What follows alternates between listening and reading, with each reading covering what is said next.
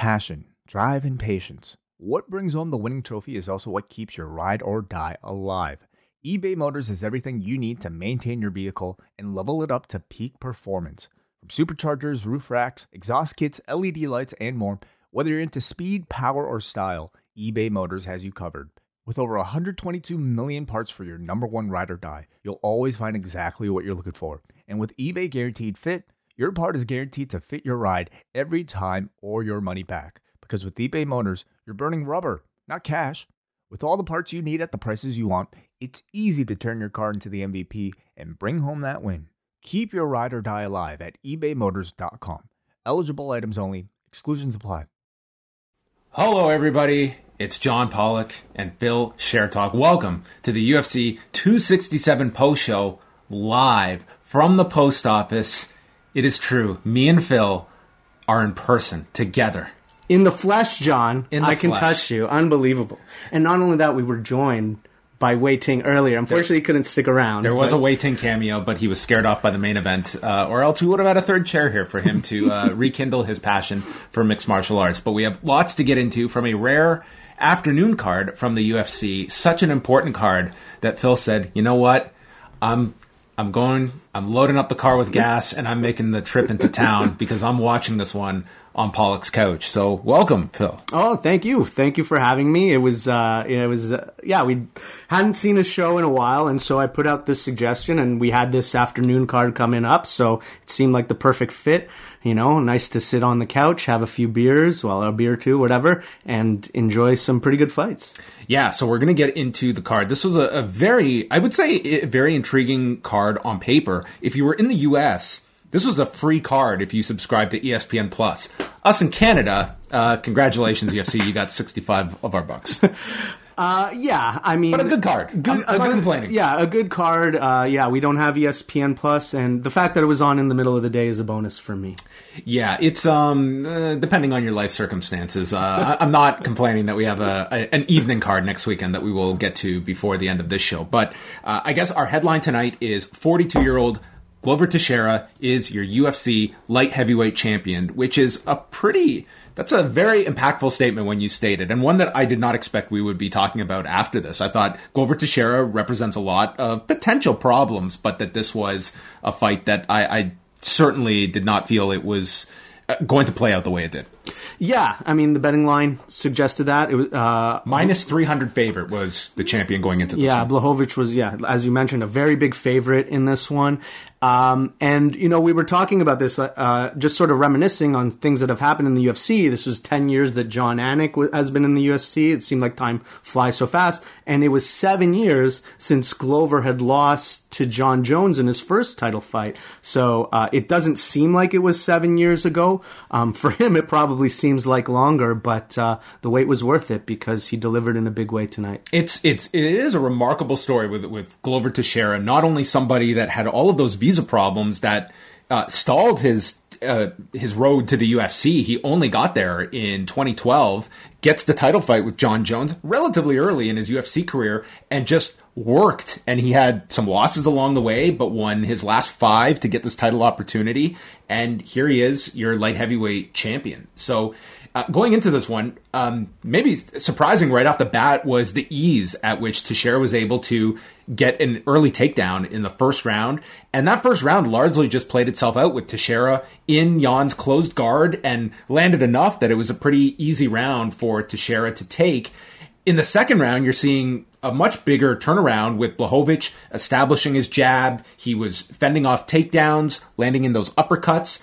And all of a sudden, his back is to the fence, and he sees an opening for a Kimura and just goes to his back and finds himself underneath Teixeira, who just is on top of him, gets to mount, and before you know it, he's got the back, instant rear naked choke, and Jan taps instantly. This was... we were just kind of scratching our heads at what Blachowicz, like you could see what he was trying to do, but it just seemed, man, Phil, the risk versus the reward on that did not really pan out in his favor. Yeah, it was a very bizarre sequence because Blachowicz had started to do well in this round, recovered, was defending takedowns, as you mentioned, was really timing those takedowns with significant uppercuts, and the fight looked like it was shifting. But then they got placed against the cage, and he got dropped to a knee. And, at first I said he went for a Kimura. I don't know if it was exactly a Kimura, but he was going for wrist control. And whatever that decision was, to go for that wrist control and to fall to his back, it was just a horrible decision. Glover mounted him and then turned him and flattened him out right away, and the tap came. It just didn't seem like he was prepared for that position. It was actually a very odd sequence to end the fight. Yeah, it was a fight where you knew if Teixeira was able to get Jan to the ground, this becomes a much more intriguing fight. You didn't see a whole lot of dynamic offense from Teixeira in the first round, but his ability to capitalize on that clear mistake from Blachowicz in the second round, that is all it took for him, and got Mount with relative ease. I think that's the kind of loss, Phil, that there are losses that you can take and learn from, and there's other ones that are just going to keep you up at night. And I think this is more the latter for Blachowicz. And you could see, he just looked devastated after this, and it was just, I think, an error in judgment where he may have seen an opening, but the risk, if that did not pan out, 30 seconds later, your title reign is over. Yeah, and maybe that had something to do with it, the amount of time left in the round. He thought that he could, safely go for a submission or just, control that wrist. But yeah, I do agree. He'll look back on this one and not be pleased with the idea of him, giving him... As much as Glover did amazing in this fight, it was just such a huge mental error that you cannot forget about it.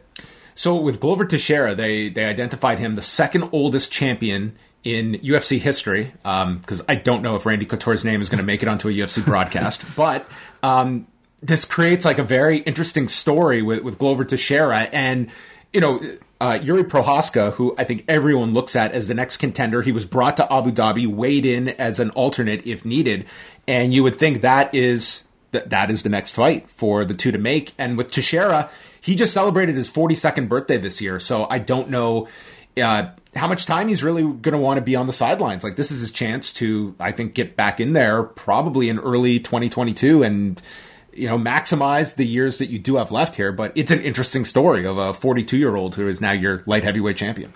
Yeah, absolutely.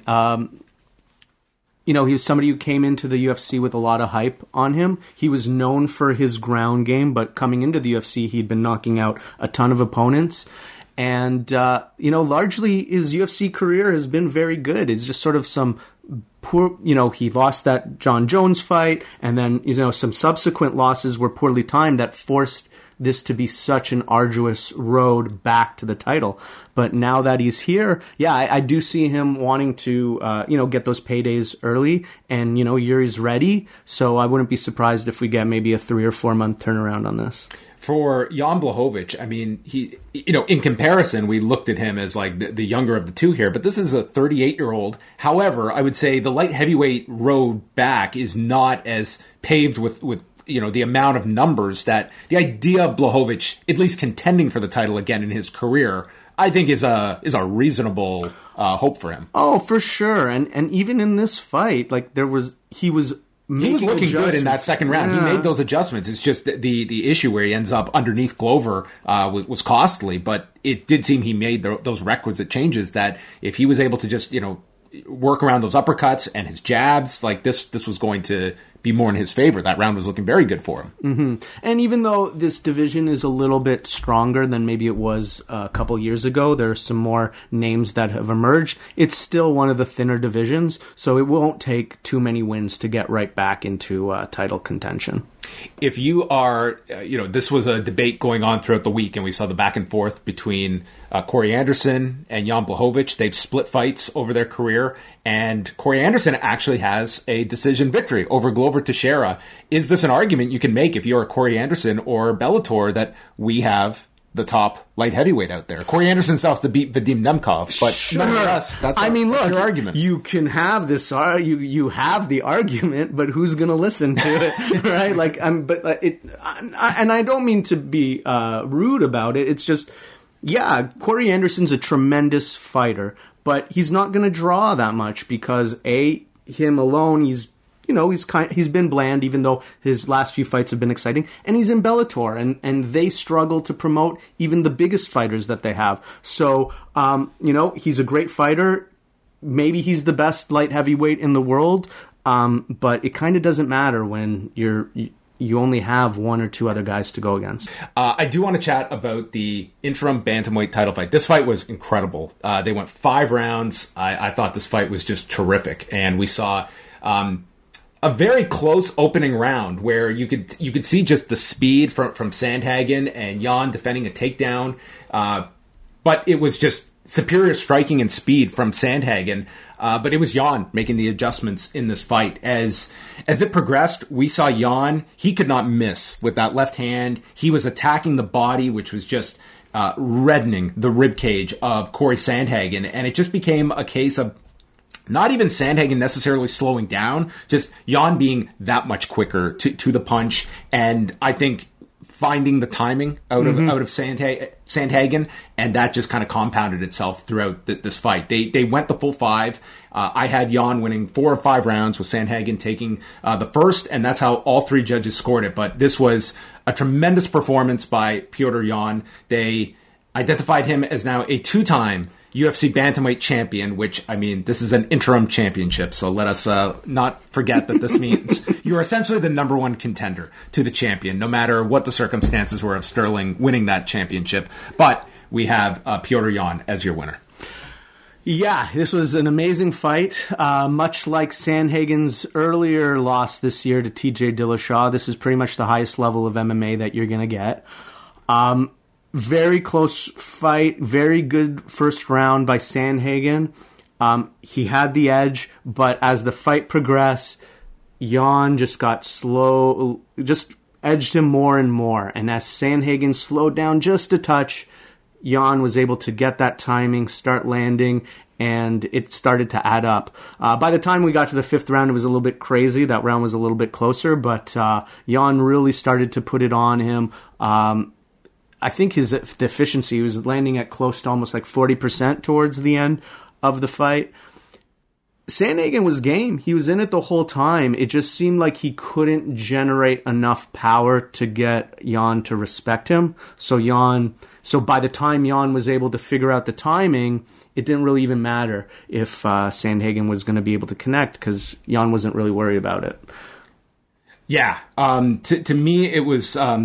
Corey Sandhagen is a bantamweight that I think he is an elite level 135 pounder. We just saw the difference tonight between someone like Petr Yan, who I think we saw just a really disciplined performance over 5 rounds that was not discouraged by that first round. It was a close round, even with Sandhagen winning. But I thought that this was Petr Yan that I think lived up to where everyone sees him in this bantamweight division. And I think that when Aljamain Sterling is healthy enough to compete, that's obviously the fight you make. And the only question now is when Sterling is ready to come back, and if Yan is going to fight in the interim.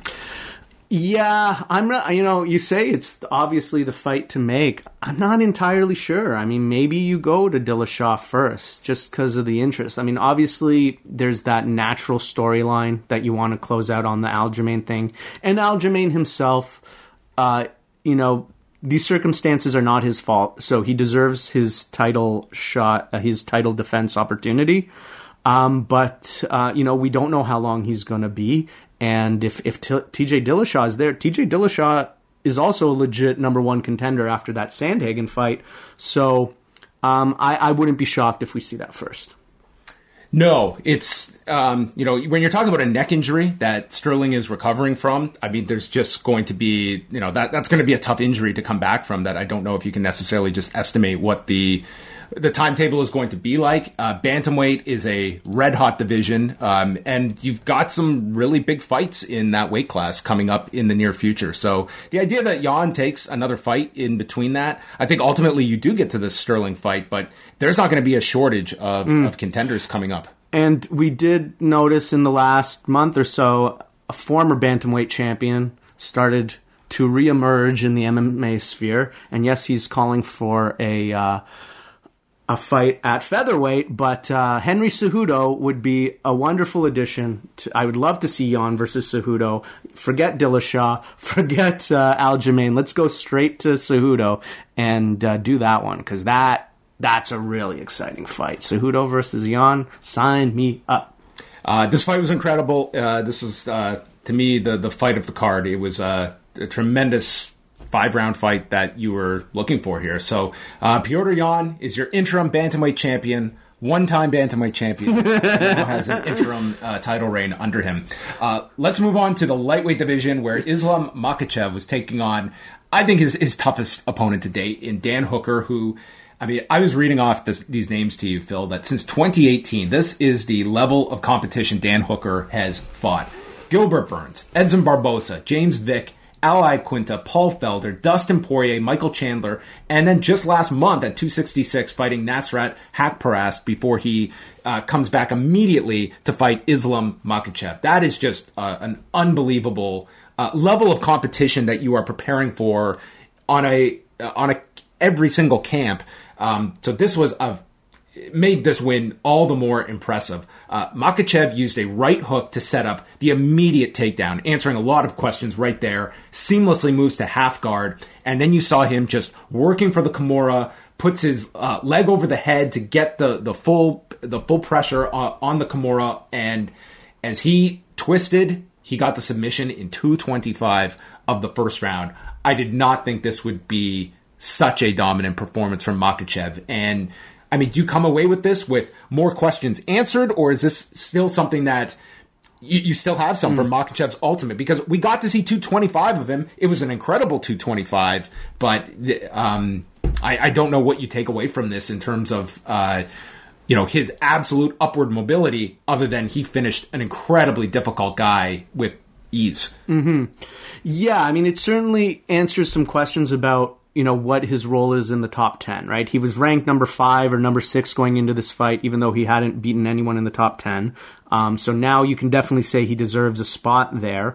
It is such a dominating performance that it does leave question about who could deal with this, especially in a division that does. I mean, you do have some wrestlers in there, right? You've got Gaethje and Chandler, but it just seems like it's on such a higher level.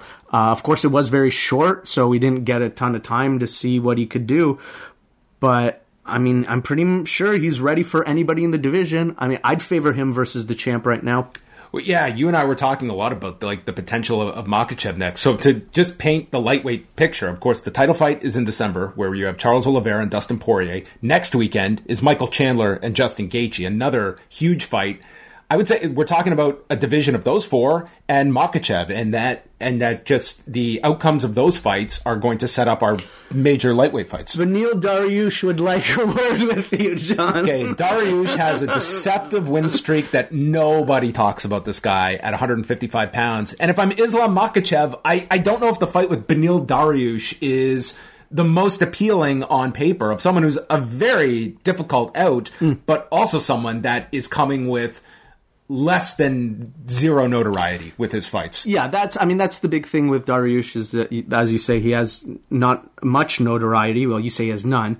He did pick up some with his last win. The Tony Ferguson fight was a big fight. He also had his bizarre post-fight speech that everyone can remember. So he's making a name for himself. But yes, in terms of notoriety, definitely not the biggest name, but he's higher ranked, and it's a way to just sort of skip right to that title shot with the win. We were also talking about the fact, if you did not have, number one, a disaster of an individual outside of the octagon, plus you have the injury he's recovering from, just given the history with Khabib, that is a natural opponent for Conor McGregor, that I think would engage a lot of people based off the fumes of that feud and rivalry. However, I don't even look at Conor McGregor right now as an active option in the UFC at this point. Yeah, I mean, look, I would say you can't even imagine him fighting until, roughly a year since that last one. And the opponent list, it needs to come down. It needs to be closer to the cowboy side of things. Yeah, that's a horrible fight for Conor McGregor for many reasons. But I think it would be a big fight just based off of everything involved. And to be quite honest, is that a fight that Islam would hold a similar opinion about as Khabib, of not even wanting that fight? Yeah. I mean, these are, like, that is a group that we have seen the motivation is not just strictly financial. Yes. And Conor McGregor, they may just look at, like, where does that guy get us? Just looking from a pure ranking sports perspective. Yeah, I also think if you're the UFC, you don't want to do that one because it's just Conor's so far off from being able to win it. I think you want to put him into a fight that he has a chance to win. I don't know. We saw Dana was literally with Khabib, hey, you know how much you and dude, I think Dana makes that fight. That's the closest he can get. Okay, Khabib, that's different because that's the biggest fight they could possibly put on. But there's bigger Conor fights than Islam, right? A Dustin fight, a Nate fight, even a Tony Ferguson fight, theoretically. So, anyway, I don't want to talk about that guy anymore.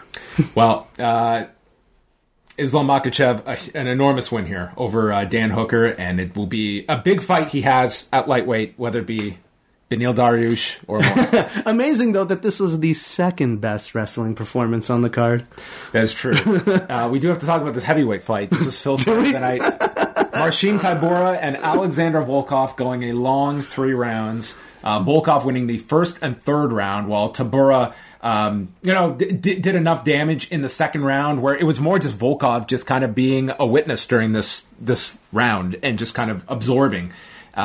Not a very spirited performance. I wouldn't say you come away with this salivating over any heavyweight matchups that this creates. But Volkov gets the win, scores of 30-27 twice and 29-28, ending a 5-fight unbeaten streak for Tybura, which included 4 fights last year. Incredibly active during the pandemic. But Volkov, he had been coming off a loss to Cyril Gane here, so bouncing back, or actually had bounced back with the wins over Walt Harris and Alistair Overeem over the past year. Do I have this right? No, he is coming off the Gane loss.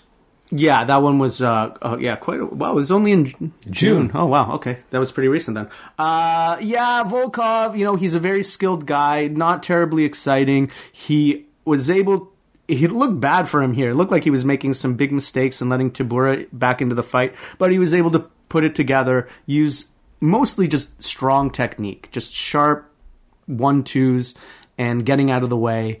And that was enough to get the W. Yeah, the big thing that the announcers were on were the takedown defense of Alexander Volkov. Man, 13 for 13. I mean, that was the fight. Incredible takedown defense. I mean, Tybura's no Curtis Blades. Yes. But Khamzat Chimaev making his long-awaited return. This was after it was identified, I think the wording on the broadcast was medical setbacks. Yes, this man had a brutal battle with COVID-19 to the point that he was looking to end his career and not come back. But he came back in a big way here, defeating Li Jingliang in 3 minutes and 16 seconds. So, I mean, this guy he lifts up with a waist lock and takes Jingliang and dumps him in front of Dana White, who he starts communicating with. Just total control here. He moves to the back, sinks in a rear naked choke, and Jingliang, he is refusing to submit. He is ready to go out. Chimaev just adjusted positions with the arm, and then Jingliang went out cold at 3:16 of this first round. Utterly dominant performance from Chimaev. He, of course, burst onto the scene. He won 2 fights in 10 days in July of last year, followed up with the Gerald Meerschaert win in September of last year, but has not competed for 13 months. He looked incredible here. Absolutely. I mean, one of the most anticipated returns in a long time. A lot of questions, especially about his health. We didn't get to see him go long, but for what we saw, it was just complete domination. And, just to a little bit on that waist lock, he was talking to Dana while he was holding the waist lock. So he's got Jingliang elevated, and he's talking to Dana. Lang's just like panicking. Chimaev's calm as a cookie. Then he dumps him, controls position, constantly going for the finish. Lang defending, but always on to the next move for Chimaev. Just complete dominant grappling. Extremely impressive. He was asked who he wants to fight next. He said everybody. At the same time? Everybody simultaneously. Don't space them out. Any weight class, he will take them on. And he told Dana White, watch my fights. Don't be on your phone. Yeah, that's right. Those Yes. were his words for Yes. Dana. I guess that's what he said. He was yelling at him. He saw him on his phone, so he said, "Hey, watch my fight." He's an incredibly captivating personality with a style that is going to win over any viewer that tunes into him.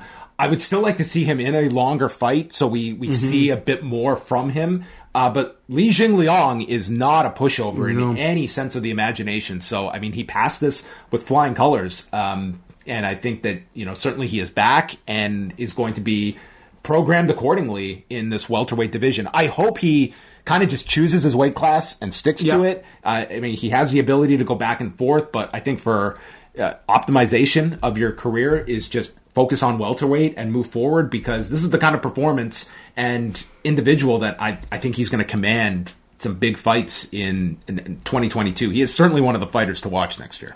Absolutely. Had a little bit of weight issues making this, so I think sticking to the weight class and honing in on the weight cut would be key. And look, he took no damage. He seemed last year to want to fight frequently. Hopefully he can do that again, and we'll see him back in there maybe even before the end of the year. I would not be surprised. This is the guy that he wanted to be active. It was COVID that kept him out for all that time, and I could imagine wants to make up for lost time. But we're going to see. Like, this is the kind of fighter that you can always see. It's just like the arrow to Dana White's heart that I will fight often, entertainingly, and be a captivating personality. And I think they really see that in a star-building type of fighter that he represents. And the main card, it opened up with Magomed Ankalaev and Volkan Ozdemir, who was a plus 250 underdog. They went the 3 rounds here, and this was just a pretty solid performance turned in by Magomed Ankalaev, who got dropped in the first round, but came back, I thought, doing enough to win the first round. This would have been the closest one. One judge had it 29-28. I would suspect it was the first, because in the second, it was Ankalaev getting the takedown and just destroying this guy's left eye after a check right hook. In the third, Ankalaev with a big flurry and just kept Ozdemir at distance. It was a clear win here for Ankalaev. 30-27 twice and 29-28 as he has now won 7 straight. And after he kind of got tied to Iwan Kutalaba with those 2 fights where they had to run it back, it kind of put him just on the sidelines for a bit. And this is certainly a light heavyweight that I don't think gets often mentioned among the contenders, but he certainly won. This is a guy in Ozdemir that has fought for the title in the past, and Ankalaev, as you said, it's not a super deep division that he should catapult himself up into that mix where they are searching for contenders. No. In terms of skill level, this is definitely a win that puts him right up there. He should be going up against, the toughest guys. Hey, maybe Blachowicz is a good opponent next, coming off of that loss.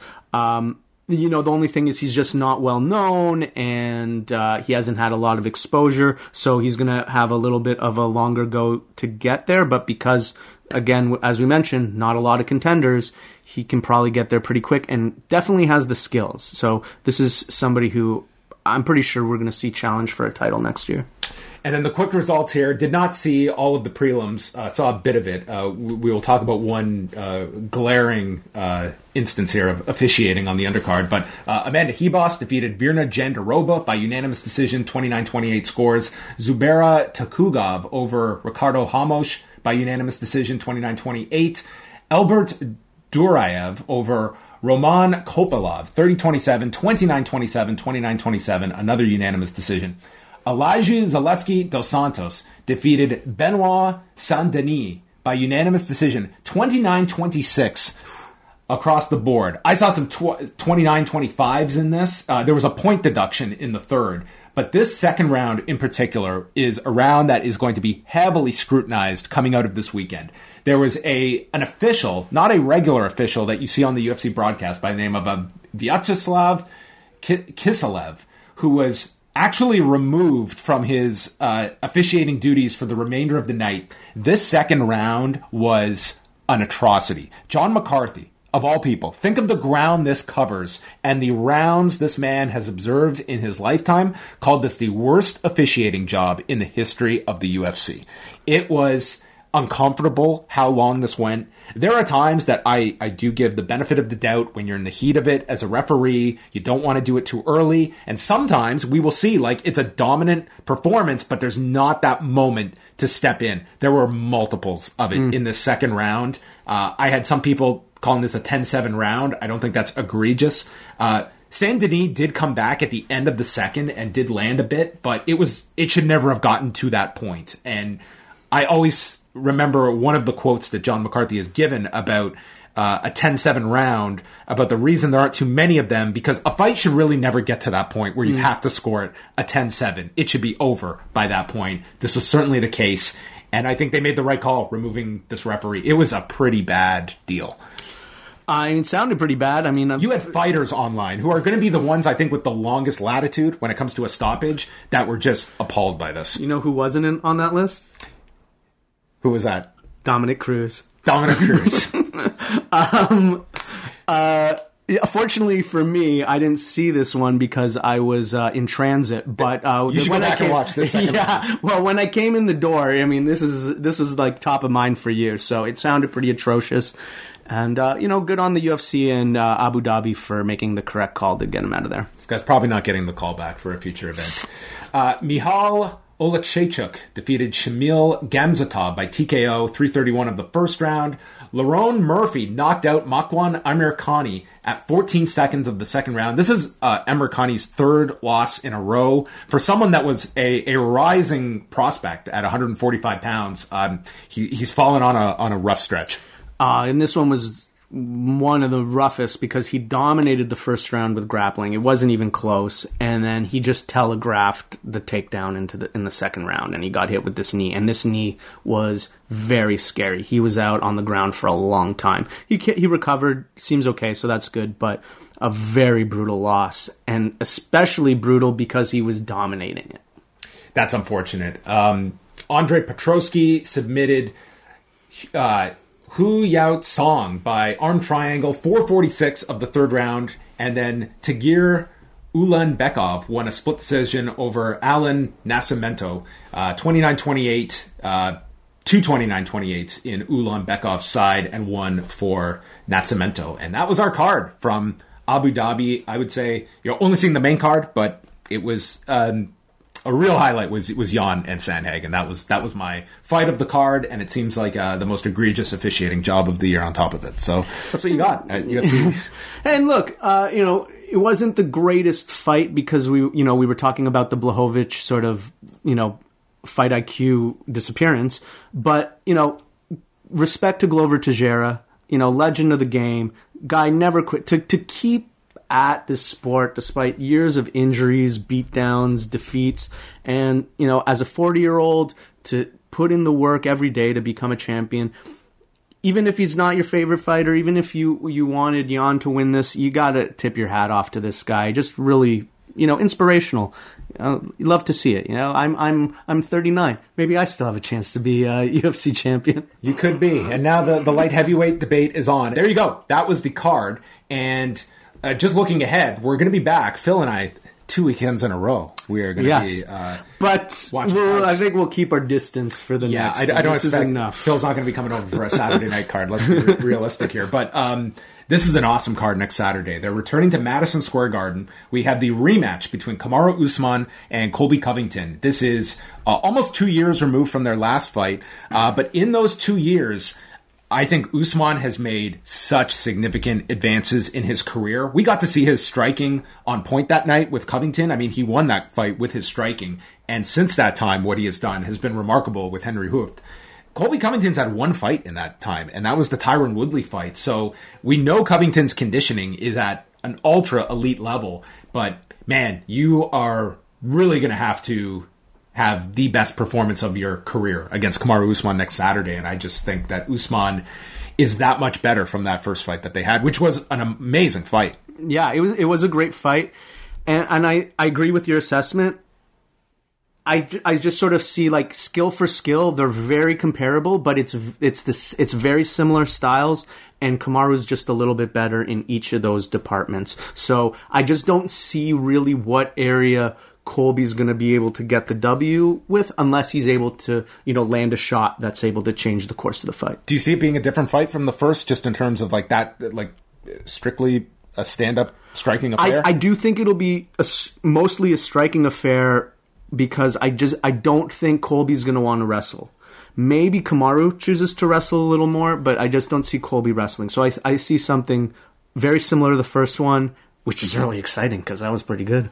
It is going to be a bit of a reversal because, for Ben Askren, the amount of highlight film he had to see for every UFC promo where he was eating that knee. Mm-hmm. How many times are we going to see that knockout of Masvidal over the next week? Yes. Because that thing is going to be shown. That is visually one of the most stunning knockouts you're going to see. Almost at par with the Sandhagen Frankie Edgar one that we got to see several times tonight. Rose Namajunas and Zhang Wei Li in a rematch for the women's strawweight title. Going back to the arena where Namajunas won the title back in 2017 and got the infamous Thug Rose call. Yeah, I mean, I'm not super excited about this rematch immediately because the first one was so dominant, but it's also, there's not a ton of options in this division. So hopefully Zhang can make some adjustments and it'll be a more competitive fight this time. Michael Chandler and Justin Gaethje, which, hard to really pinpoint. This could be, just lay and pray. This is like what? I don't know. I hope the crowd is still into it after this fight. Outside of Michael Chandler having another, freak nerve injury like he did with Brent Primus, I don't know how this is not going to be just fireworks for as long as it lasts. I'm not going to venture to... Actually, in the same arena where Chandler suffered that injury with Brent Primus. Oh, that was in MSG. That was at the Garden. Oh, okay. So, interesting. But nonetheless, what a fight that we've got, and should be spectacular, and very, very well could be a championship fight for the winner coming out of this. I think so. It seems to really set it up, because the Poirier-Oliveira fight's happening very soon. Just the following month, yeah. Yeah, so it certainly, leaves that opportunity, and, a Gaethje versus Poirier rematch, that'd be pretty exciting. That was a good fight. Shane Burgos, Billy Quarantillo, and Frankie Edgar against Marlon Vera. This fight is probably going to fly under the radar, but that's a huge fight for Frankie Edgar, and a very tough opponent for him and Vera. This is his first fight since the Sandhagen knockout. Yeah, he's, the last couple of years have been rough. He's had some pretty brutal knockout losses. There was the Ortega one as well. Marlon Vera's looked pretty good, but he's sort of had just some flat performances in the octagon. This is kind of one of those fights that is Frankie Edgar still able to compete with the top of the division? And, can Marlon Vera, cement his spot in the top 10? Can you actually go take a look at Shane Burgos there? Yeah. When was his that fight So he's coming off the Barboza loss. That was in May. Yeah, that was that was the delayed knockout. I guess, it's been 6 months. I don't know. I'm just always... His last win was Makwan Amirkhani 2 years ago. Yeah, I'm just always concerned when guys come back after such a brutal knockout. But it has been quite a few months, so I'm probably just being a suck.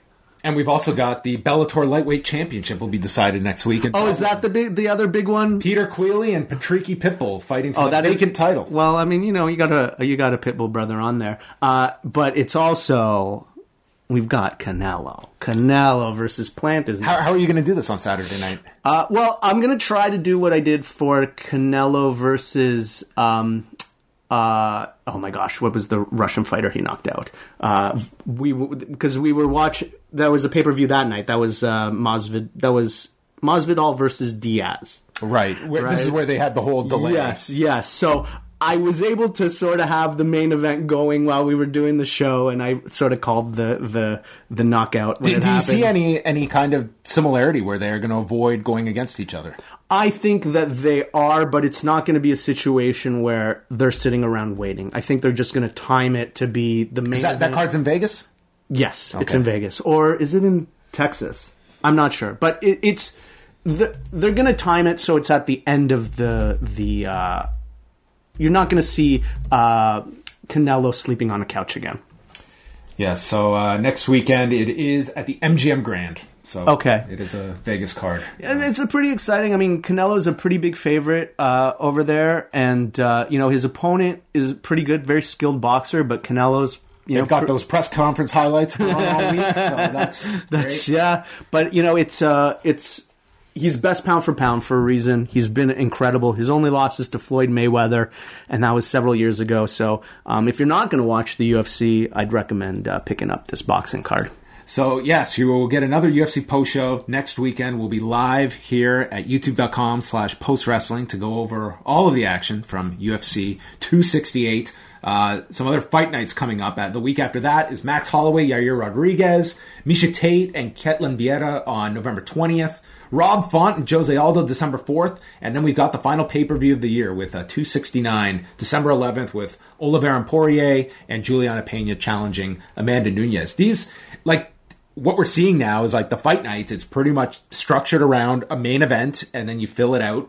But these pay-per-views are benefiting from the fight nights not having necessarily the depth that you would under normal circumstances where you are actively trying to sell tickets to a big arena. Yeah. And, their ratings aren't going to vary too much, so the advertising dollars are going to stay roughly the same, whereas you put in big names on a pay-per-view, you create more buzz, and it tends to create a bigger event. I think we've had far fewer sort of baseline pay-per-views this year than ever before. They all seem to be outperforming. All right. Well, there you go, folks. Now, is this a chance that we get to talk about WrestleMania 19? Oh, yeah. You listened? Well, actually, so I didn't get a chance to listen to the whole show, but Brandon messaged you. It wasn't Brandon. It was actually our lovely friend Eric Marcotte. He sent me a nice message, talking about WrestleMania 19, and I'll just give you my. I think that was the year Eric was born, wasn't he? I don't. I'm probably not that far off. I don't think he was born yet. I'm pretty sure he wasn't around then. So I don't remember that specific event at your house. You 100% came over for that one. I'm sure I did. I do remember getting it might have been the weekend or the day of, but I did get a call from you asking. Oh, I don't doubt it. I just, we used to, for people who don't know, we worked in a movie theater, and they used to pay the pay-per-views at the movie theater, so there was a lot of times where we gathered. Yeah, we went to a few of those. Yeah, so I'm just mixing up which ones I went to your house, because I think I went to your house a couple times, and which ones, right. So I don't remember anything about that pay-per-view, except... Crack Addict. What Crack Addict? That's the theme song by Limp Bizkit. Limp Bizkit, yeah, the new album. I thought that's why you brought them up tonight. You were bringing up a separate Limp Bizkit subject tonight with me. Because that would have been the last WWE event I saw for 15 years. Is it really? Wow. Yeah, because it was Lesnar versus Angle. I remember just being really grossed out at the finish. He's he nearly died there, right? It was just really creepy. And I'd already sort of been not following as much. And then, I missed the Batista era, the John Cena era, and then, I emailed you a few years later with some WrestleMania. Very little that went on in that time. I mean, you check back in at I've seen more CM Punk MMA matches than I have CM Punk wrestling matches. Oh, that's interesting. Well, I think you would actually get into some of the stuff that he's into now. What is kind of your wrestling intake these days, if anything? It's not really much. I mean, I pay attention to. I'm interested in the competition, the business competition, AEW versus WWE. That's really exciting. I did see some of these exciting moments that AEW's been putting on. The return of CM Punk, the return of Bryan Danielson. But I'm not watching too much of it. But I always get the info from the people in the Discord and what I tune into during the whatever I can listen to on the post shows. Did you see any of the PFL this week? Did I see any of the PFL? I saw give me a top 10 of the 8 hours. Rank the hours. Oh my gosh! So the PFL, it's just they gave away $7 million or $6 million to be number 110 on cable. You're building stars that you're burying. You've got Clarissa Shields fighting grapplers in her second fight, and you're burying her. The only person who got any rub was Kayla Harrison. And that's cool. She's a star. She should. But why couldn't these title fights have been spread out over a few weeks? I mean, they think they're chasing a TV deal, but who's going to pay out for number 110 on cable?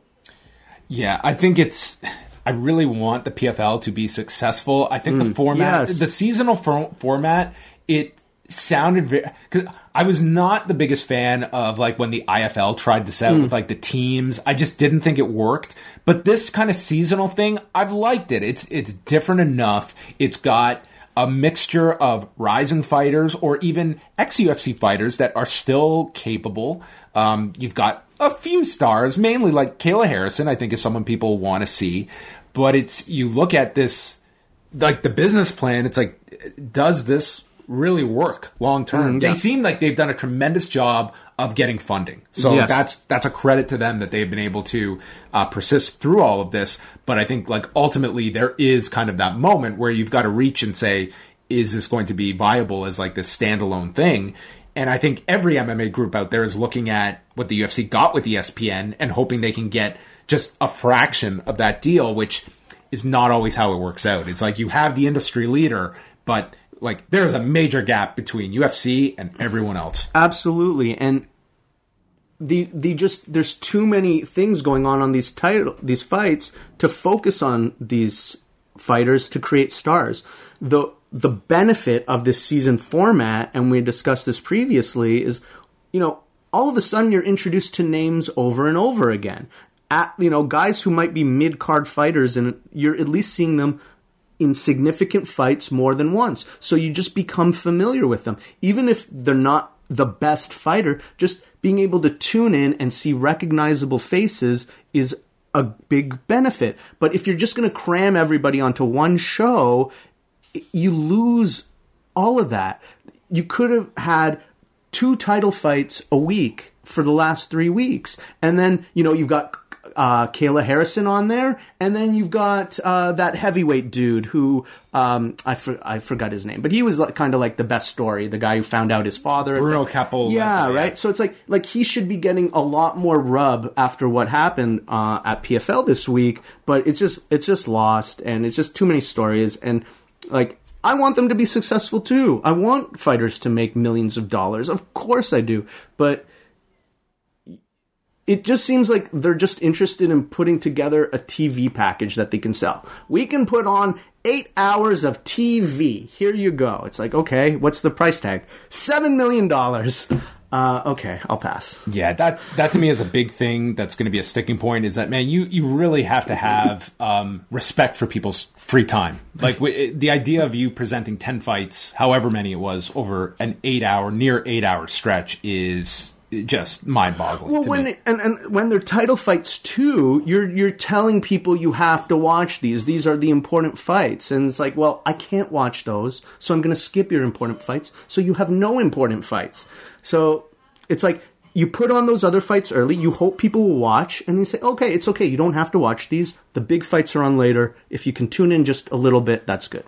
So just ending off here, as we're seeing the note, the fight of the night went to Petr Yan and Corey Sandhagen. Performance of the night bonuses to Glover Teixeira and Khamzat Chimaev. I don't think anyone's arguing with any of those calls. And that's going to wrap up our coverage of UFC 267. Once again, we're back next Saturday night. As soon as the pay-per-view ends, we will be live here at youtube.com/postwrestling to review 268 from Madison Square Garden and whatever Phil sees of Canelo Alvarez and Caleb Plant. He might be half listening to me run down the card as he is watching the fight, which is fine. I'm half listening to you right now. I'm not even listening to you. So we are going to wrap it up. Thank you to everybody for tuning in. Good night, Brandon.